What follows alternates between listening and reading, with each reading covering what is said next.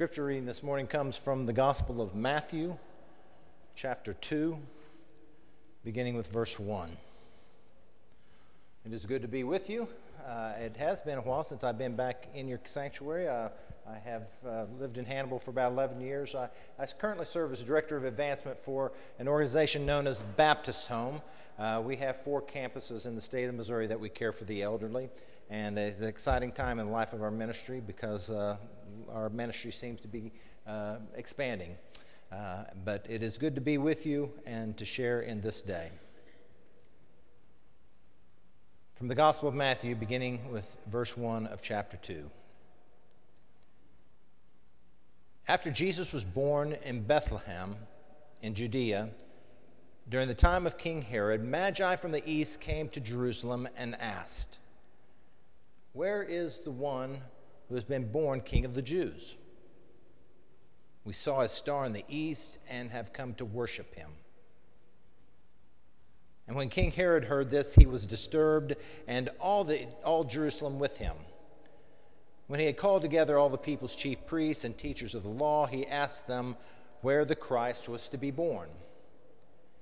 "In Bethlehem, in Judea," they replied, "for this is what the prophet has written.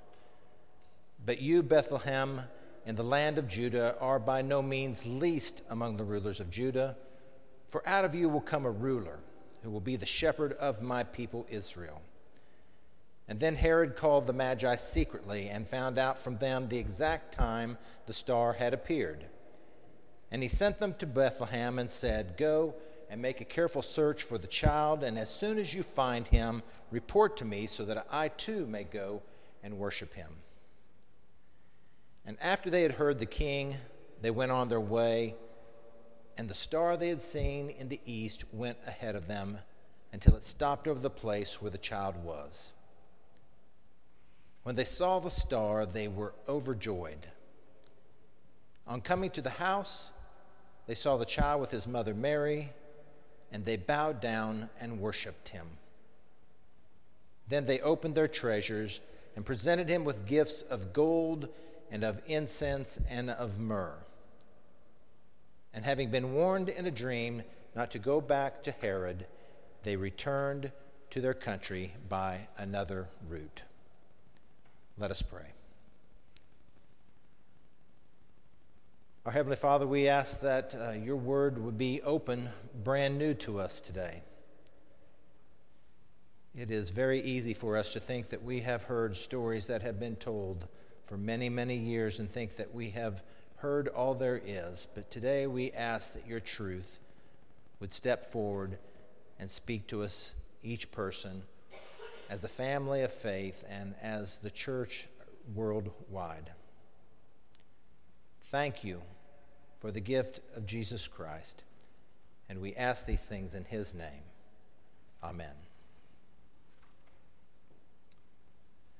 Maybe you are one who will celebrate this season for as long as you can, or as long as your family will allow. For others, today is moving day. Another Christmas is already in the rearview mirror, and it's time to move on. But in matters of the Christian faith, the season actually is just beginning. Now, we used Advent, those 4 weeks leading up to Christmas, in preparation for a fresh and meaningful celebration of Jesus' birth. But yesterday, as we celebrated his actual birth, we began a new season of faith living that we call the 12 Days of Christmas. The 12 Days of Christmas in the Christian calendar are those days that begin December 25th and go to January the 6th, which we know as Epiphany. And that word Epiphany means revealing. It's a day celebrated from God revealing himself in human form in Jesus. Epiphany is associated with 2 biblical events, either the baptism of Jesus or the visit of the Magi, and today we focus on that visit of the Magi. And we probably best remember for the sake that the gifts they brought to Jesus. Quick quiz, how many wise men were there? 3. Actually, Scripture says there were wise men. We seem to think that there were only three because there's three gifts. But ladies, help confirm me here. What's the chance a guy showed up and said, I was supposed to bring a gift? There could have been more.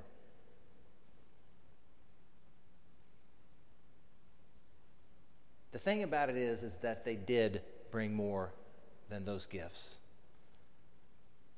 They bring a way of modeling for us an effort worth emulating as we head into a new year, 2022. Like the Magi, we can give gifts to the Lord that reflect our love and our commitment to Him. Gifts that, when given to God, can have an effect for us personally, as well as for our family of faith and for anyone else who needs to hear of the good news of Jesus Christ. What gifts should we give Jesus to make 2022 a more prosperous and meaningful year? And what gifts can we commit to give Him that will deepen our discipleship to Him? Let's begin by giving God our time. The wise men did. It is believed and estimated that the Magi traveled more than a year, maybe even a couple of years, to find and discover Jesus. They made a personal investment in their quest to find the Messiah by leaving the comforts of home and family and go on a quest they didn't know where it was taking them. Their search took planning, persistence, patience, and in the same way, our time is a worthy investment in our relationship with the Lord. I mean, is there anything more valuable in American life than our time? We have been called a time-poor culture. We pack so much into our lives, we almost feel consumed most of the time. Which maybe begs the questions, how do Americans spend their time? Well, the Department of Labor actually takes a survey every single year called the American Time Use Survey. I say every year. Last year, they took a pause because of COVID. And the survey is just an indicator of an average day of a 15-year-old and older American. Here are a few of the interesting data that I took from 2019. Americans slept an average of 8 hours and 50 minutes a day. I need to meet some of those people and find out how you get that. I have yet had an 8-hour night. On an average day, 85% of women, 69% of men spent some time doing household activities such as housework, cooking, lawn care, financial or other household management. On the days that the household activities were done, women spent an average of 2.6 hours, while men spent 2.0 hours. Now, compared to years earlier, this is about the same amount of time for the women, but it's an increase for men, so ladies, hang in there. You're working us into the rhythm. Americans gave 5 hours a day to leisure activities like television, socializing, exercise. The interesting one for me was this. In 2019, the average time spent per day in religious and spiritual activities is 14 minutes. Now, if you and I were to take an audit of how we live every minute of our lives for, say, a week or even a month, what would we learn? No doubt we live in a busy world, but is our busyness simply an unavoidable part of being a modern American, or is it our choice? I believe each of us has a choice as to how we live and use the time that God gives us. We can choose to make room for the Lord and the ways that He calls us to serve Him, just as we can make time for our families and our work and our hobbies. The wise men chose to look for Jesus. And like them, our time is a worthy investment in the discovery and the deepening of our faith in Jesus. Our time is crucial in making Jesus also known to others. As the wise men devoted their time to seeking the Savior, we can too. Deuteronomy 4:29 reminds us, "You will seek him and find him when you seek him with all your heart." Let's give the Lord the gift of our time in 2022. But what was a main motivation for the Magi to find Jesus? Scripture says that they came asking, "Where is the one who has been born King of the Jews? We saw his star in the east and have come to worship him." Verse 2. What was the first thing that the wise men did upon meeting Jesus when they found him in Bethlehem? On coming to the house, they saw the child with his mother Mary, and they bowed down and worshiped him. They gave Jesus their adoration, their respect, their reverence, and their devotion. I mean, we most associate the Magi with those gifts that they gave to Jesus of gold and frankincense and myrrh. But before they gave those gifts, they gave him the best that they could in worship. They fell down and worshiped him. In 2022, will we give the Lord our best worship? Worship is praise, it is thanksgiving, it is singing, it is speaking, it is praying. It is being quiet and listening. It is thinking about as well as acting on behalf of God. Worship is giving God our mind's attentions and our heart's affections. Worship can be offered in this sanctuary. It can be given at home, at work, even in a car rolling down the highway. Have you ever pulled up next to someone and you can see that they're belting out a song and you just wonder what it is they're singing? Maybe they're singing worship. Maybe they're singing praise. Don't come by my lawn and my home just off of HH during the middle of the summer, because I tend to belt it out while I'm mowing. It's not pretty, but it is my worship. Worship isn't confined to a single place or time. Back in 1988, you may remember a baseball player by the name of Orel Hershiser. He pitched for the Los Angeles Dodgers. Between mid-August and late September that year, he pitched 59 consecutive innings without giving up a single run. That started toward the end of the season. It went into the playoffs and into the World Series. It's a record that still stands today. During the playoffs, TV cameras zoomed in on him as he was standing there on the mound waiting for the next batter to step up to plate, and they caught him. The cameras caught him singing to himself.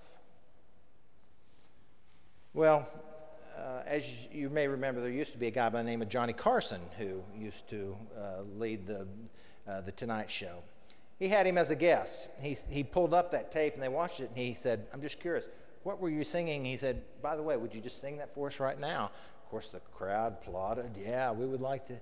And Hershiser, who interestingly played his minor league baseball in San Antonio, attended First Baptist Church. I worked with Randy Edwards, who used to serve at church. He said his wife can sing, Orel can't carry a tune.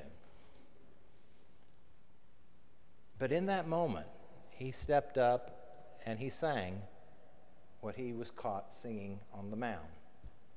And we just sang it a little bit earlier. Praise God from whom all blessings flow. Praise him, all creatures here below. Praise him above, ye heavenly host. Praise Father, Son, and Holy Ghost. Amen. Hershiser chose to give Jesus the gift of singing the doxology at work. Now, we associate the biblical story of the Magi with those tangible gifts that they gave Jesus. What the Magi gave is actually an indication of how they worshiped. Gold was the extravagance of royalty, so the wise men worshiped Jesus as king. Frankincense was an aroma given in worship to God. Incense was like prayer, a sweet fragrance that ascended to God from the priest, so the wise men worshiped Jesus as the great high priest. Myrrh is the odd gift of the three because it was used as an embalming fluid to prepare a body at death. Valuable as it was, the wise men prophetically gave a gift to Jesus that recognized him as the great sacrifice, the price to be paid for the forgiveness of our sins. These tangible gifts help us to know how the Magi worshiped. And they worshiped Jesus as king and priest and sacrifice. A natural response, I think, to spending more time with Jesus is giving him our best in worship. As an individual, as a family of faith, let's give the Lord our best in worship. But finally, what would it take a person to leave the comforts of family and home to go on what was at that time actually a pretty dangerous journey? Was it just the adventure? Yeah, for some of us. Was it the wealth? Possibly. Was it the acclamation? Maybe. But how many of us would go on such a great journey, a dangerous quest in search of hope?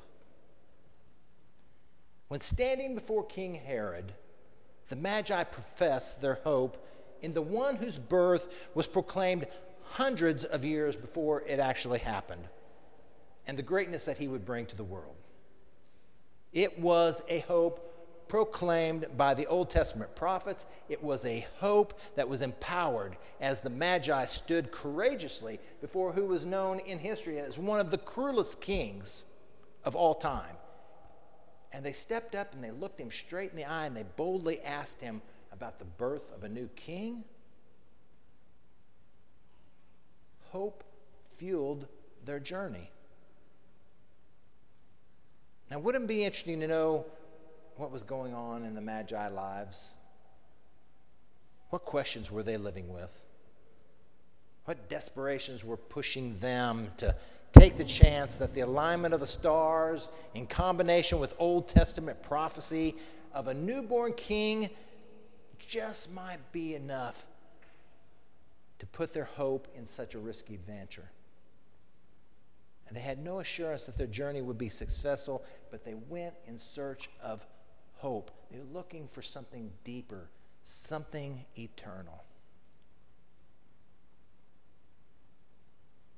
Arturo Toscanini was a great orchestra conductor. He was known to be very passionate about his music, and he would dress down a musician if he felt that he or she wasn't playing well enough or hadn't put enough effort into or practice. And one evening he's sitting at the podium before an evening concert, and a bassoon player comes up very nervously and said, "Maestro, I'm very sorry, but my instrument has suffered an accident and now it won't play E flat. I'm afraid I won't be able to play tonight." And upon hearing this, Toscanini just went silent and closed his eyes. And the bassoon player just cowered in fear because he knew what was going to be said. He had watched it so many times before. And then he went from being just silent to eyes closed to then putting his head down in his hand, and it just kind of added to the bassoon player's agony. And then in a moment he looked up, and Toscanini looked at him and said quietly, "Don't worry. E flat does not appear in your music tonight." You see, he had played through the entire concert in his mind.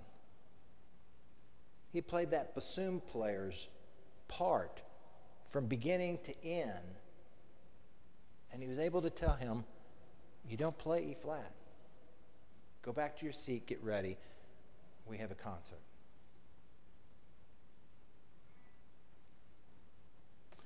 Since March of 2020, we've lived a life unlike any other time. The uncertainty still lingers. You may wonder about the future. You might wonder what it holds for you, what it holds for someone you love. Do you ever think about whether you have whatever it may take to successfully navigate the future, to make right decisions, to conquer the challenge in front of you? God knows our future. And I like the way Max Lucado, who's a Christian author, writes. He says, God not only has read your story, he wrote it. And that's the foundation on which we build our hope. Our lives are filled with bright and dark days. How we live the bright days or the dark days, that's a part of our journey of faith. Now think about it for a moment. When was probably the most important time of the day for the Magi? They were stargazers, right? So maybe the Magi model something important for us to copy. When darkness comes to our world, what do we see? Do we just see the darkness that surrounds us? Or can we tilt our heads back a little farther and gaze at the stars, the beauty of the heavens? God can use even the darkest of times to reveal the stars. And most importantly, to lead us to hope. The story of the Magi ends like this. And having been warned in a dream not to go back to Herod, they returned to their country by another route. In the physical sense, after encountering Jesus, they could not return the same direction that they had come. But on a deeper level, in the spiritual sense, they changed. They changed so deeply that they wouldn't and they couldn't go back as the same people that they were when they left. And I hope that that is our reflection for another year when we come to this time a year from now. I hope we can look back and see and proclaim, I'm a different person. My life, my faith is deeper.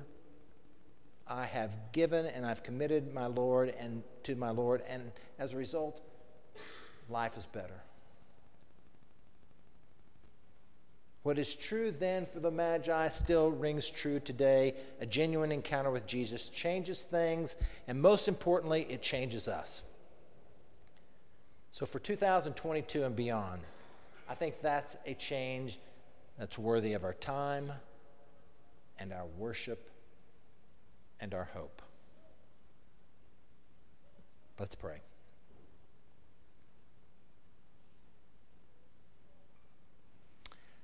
Our Heavenly Father, as a new year awaits, we bow our hearts and minds before you and ask that you would lead us.